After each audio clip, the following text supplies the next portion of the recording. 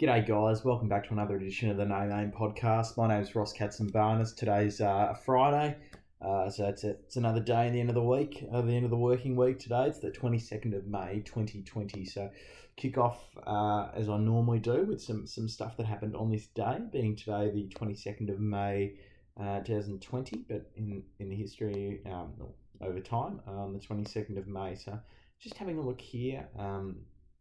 The 22nd of May was actually the date of birth of one of the world's greatest footballers of all time, the European football of the year 1968.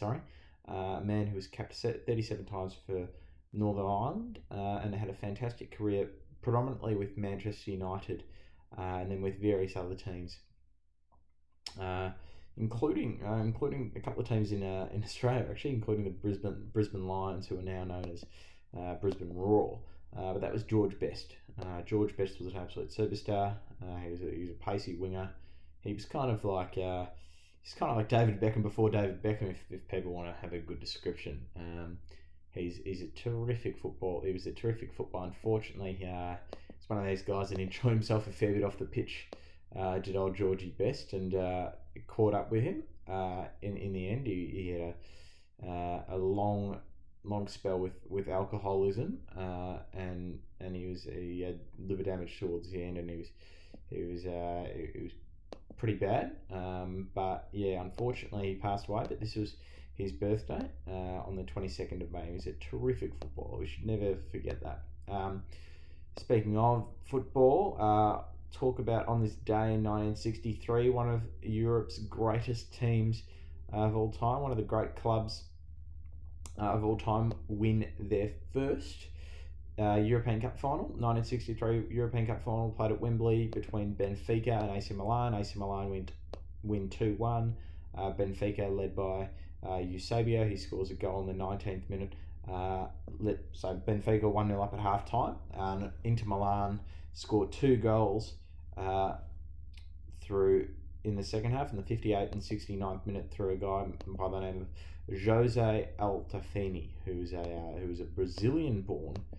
I'm pretty sure he's Brazilian-born. Yes, Brazilian-born Italian player. So he actually has he played for Italy. He played for Italy in the early '60s internationally, and he played for Brazil at the 1958 World Cup. So very, very bizarre circumstances there. Normally, I think the new rules are now that you can't have played once you've played a FIFA sanctioned game, so effectively any game that isn't a friendly international level, you are tied to that country. I can think of one. There's a guy called Apostolos Ioannou, aka Paul Ioannou, who plays for the Socceroos. He actually played a very interesting story with Apostolos Ioannou, who actually he's 30 years old now, but he was born in Melbourne. Played in the youth system at Oakley Cannons in South Melbourne as well, and then actually in 2007 couldn't get a gig in the A-League when he was I think he was 17, 18, and he went over to Greece and tried his luck over there, and actually went alright over in Greece for the best part of a decade over there, and ended up getting called up to the Greek national team in 2015. I think he came off the bench in a friendly. And he was selected a couple of times. It was actually in a game against Turkey, friendly against Turkey, but he was selected a couple of times in European Championship qualifying matches, but never actually made his way onto the pitch. And then he was actually called up. Ange Postecoglou called him up to the Australian side, and in early 2016, and bit of an interesting story. But yeah, he was part of Australia's squad at the 2019 Asian Cup. As well, so interesting one there. But yeah, back onto the 22nd of May in the '63 European Cup final.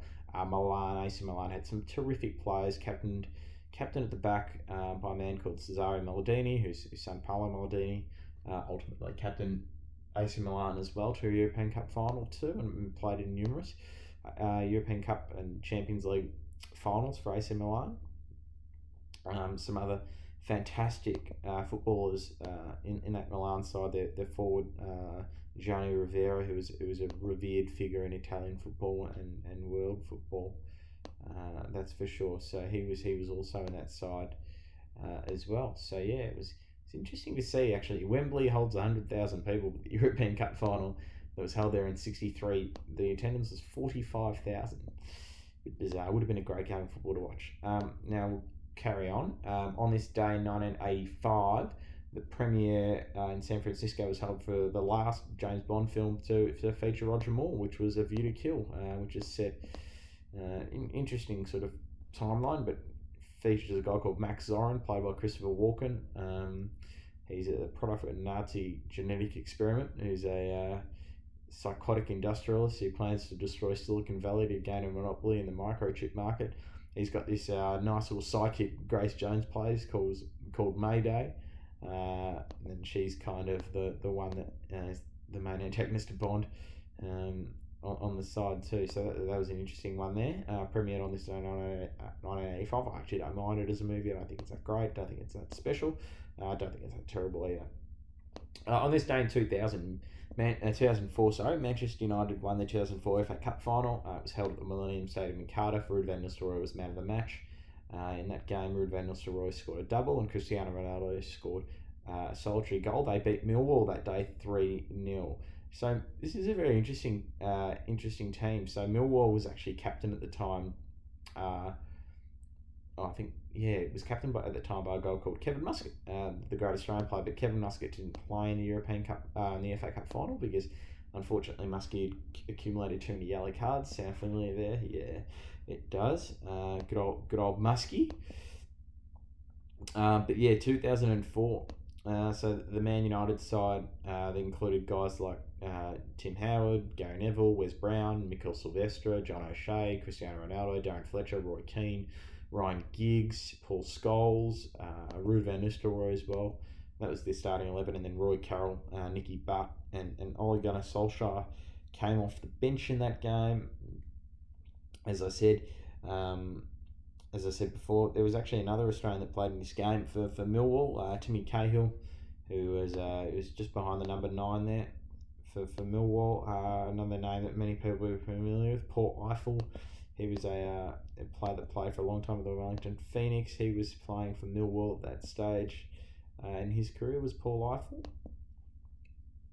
So he also played in Dennis Wise, who played for many years at Chelsea. Was a terrific player. He was actually the player manager at Millwall at the time. Bit of a bizarre role to have, but yeah, that's the role Dennis Wise had at that stage. So yeah, he was a solid contributor for them on that day, but unfortunately they just couldn't get it done over Man United. Millwall was actually in the then what was then known as the Division 1, now known as the Championship, so the second tier of English football. But it's actually quite interesting to see. Tim Cahill, first FA Cup final for him. Also on this day in 2010, the UEFA Champions League final was held, and Inter Milan won 2-0 against Bayern Munich. That match was held at the Santiago Bernabeu Real Madrid Stadium, which was they're very the world famous stadium. Inter actually completed the treble that year, so they won the league. They won the Italian Cup, the Coppa Italia. They won the Serie A, and they won the Champions League as well. So it was a great effort by Inter. So in that game, Inter was actually managed by Jose Mourinho. Louis van Gaal was the manager of Bayern Munich in that game, and the man of the match was actually given to Diego Milito for the centre forward for Inter. So he scored both their goals, one in the 35th and one in the 70th minute. Some interesting players actually on both sides of the pitch. Miroslav Klose, Mario Gomez. They came on as substitutes for Bayern. The substitutes for AC Milan, Marco Materazzi, Dejan Stankovic, Suleiman Tari, they all got used. Unused subs included Ivan Cordoba. Mario Balotelli was actually an unused sub in that game for Inter as well. And I mean, the teams are riddled with stars, these teams, some genuine stars on both sides of the pitch, that's for sure. So I'm just having a look at these sides here. It just reeks talent, oozes talent. So Philip Lahm, Daniel Van Boyten, Martin Demichelis for They're at the back for Bayern Munich. And then in the midfield, you've got guys like Michael Mboma, who's the captain, Bastian Schweinsteiger, Arjen Robben had crossed from Chelsea, Thomas Muller was up front, Ivica Olic as well. So Bayern Munich had a pretty good side, but you have a look at this treble winning Inter Milan side, and you look at some stars, Julio Cesar in goals, Maicon right back, Lucio at centre back, so a nice little Brazilian pairing there, Walter Samuel, Christian Chivu as well, centre back, left back, centre midfield, Javier Zanetti and Esteban Cambiaso, so the two Argentines. Then you got Wesley Schneider just playing in behind the three forwards of Eto, Diego Milito, and Goran Pandev. So, yeah, you look at it, it's incredible. It's actually incredible to have a look at the results of the game. I mean, Inter win 2-0. Bayern have 68% possession and 21 shots on target. There were 21 shots, 6 on target. Inter have 11 shots and 7 on target. So, very much a Mourinho style of play. You know, take your chances, and they took them when they could, and good on them. They won the Champions League on this day in 2010, so good on them. Now, as well as on this day, I was going to go. Yesterday I did things that underrated. So today I'm going to do stuff that's overrated in my view. I'm going to be a bit controversial here. Stuff that's overrated that I reckon shit. So I'm going to do a few things. Foods. One thing that I really don't rate, really don't rate, cupcakes. Cupcakes and muffins. Like, literally, like, unless you get really good ones, I reckon most cupcakes and muffins, you literally take like 3 bites, and after you've taken like 3 little bites, you've kind of felt like you've eaten sort of everything that it has to offer. Like, it doesn't really offer you that much. Most of them don't taste that amazing. Most of them just taste pretty average. So I'm not a huge fan of them. Other shit that I don't really get as well, really don't get is stuff that, like, why do people have like beetroot lattes and things? Like, I'm not sure beetroot and coffee is the best mix, or, you know, stuff like that, you know, turmeric and things like that. I can't really do it in my mind. It just doesn't seem right to me. That's for sure. So I'll give them that. Other things that are really overrated, I've got to admit, Instagram influencers. Like, if you're a social media influencer, geez, not good in my mind. Absolutely not good at all. It's just not my thing at all. It's just cringeworthy every time I see it. It's just everything is bad in the world, I reckon. Another thing that's overrated massively is gossip and scuttlebutt. I know, you know, the world revolves around it, but at the end of the day, most of it's bullshit and people don't want to hear it. I can't. This is going to be a big one for me. Things that are really overrated that I can't really deal with very well. I've got to admit that there's stuff like wedding hashtags. I've never. I don't know. I find it cringeworthy. I really find it bloody awful. I can't believe so many people still do it. And they try and make it as cringeworthy as possible. So they're pretty overrated. Don't rate that at all. Another thing I really don't rate, one bit, Seinfeld. Absolutely shit show. The show's about nothing. It's not funny. Some people find it hilarious. Literally, would rather watch paint dry than watch it. I find it, you know, okay, some moments may be funny, but it's not that funny. It's just people doing everyday things, and yeah, it's not really my thing at all. That's for sure. I just don't get why everyone loves it so much. It's not that great. Oh, another thing that's overrated, I reckon, massively, is vegan food that is supposed to taste like food that isn't vegan. So, for example, vegan meatballs or vegan sausages or vegan this.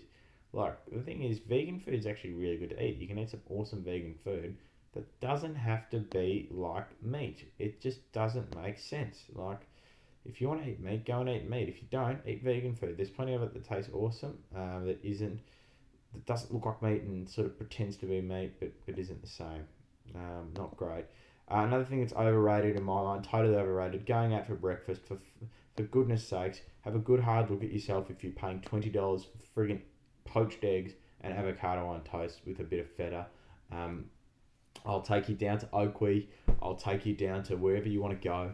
We'll buy we'll buy bucket loads of feta. We'll buy bucket loads of eggs. We'll buy bucket loads of avocados as well. We can do it all ourselves at home, and for the cost of probably $30 or $40, um, you can basically feed an army of people instead of feeding one person for $20. You don't even most of the times that's what it sort of costs. So yeah, massively overrated. I don't think really anyone in isolation is missing their avocado on toast at their local cafe. If they are, have a good hard look at yourself. It's totally overrated in my views. Do it yourself. Really, just do it yourself. I can't support your local businesses, but my goodness, avocado on toast for $20. Like, give me a fair dinkum spell. Uh, not a big fan, and just not a big fan of that at all. I absolutely detest that. Another thing it's overrated as hell. Valentine's Day. Um, just be nice to your partner every day. Buy them flowers if you want. Buy them something nice. Do something nice for them. You don't have to be a dick. And make the most of the year and make up on another day. That is not on in my mind. I'll tell you what else is overrated.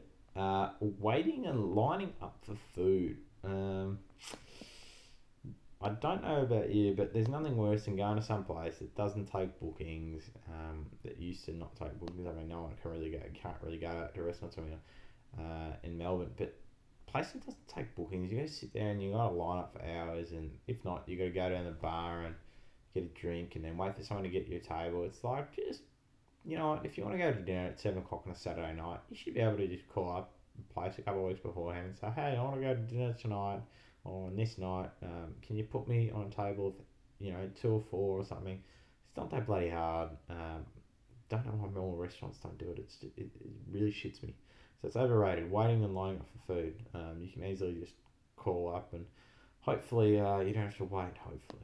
Oh, this shit that's overrated, like hipster culture shit, like in cafes. Like, hang on a minute, mate. I don't want to sit at this on this milk crate or this reused hospital bedpan. I'd like to sit on a seat in a chair that has back support and that actually feels comfortable. And I don't want to sit at a table that's made for small ants. That's for sure. So yeah, I'm not a big fan of that. I'll tell you what, something that's overrated. I reckon when you're 18 years old and someone says to you, let's go to the casino, and you think, oh my god, this is the greatest place ever. Look, you can gamble, look, you can make money, all this sort of stuff. Casinos are the absolute pits. They're probably the place that, I mean, they attract probably the sort of people in society, I guess, you probably wouldn't want to hang around with, put it that way, most of the time. They're just not the nicest folk that are in there sometimes. There's some pretty degenerative people that you just wouldn't hang around normally.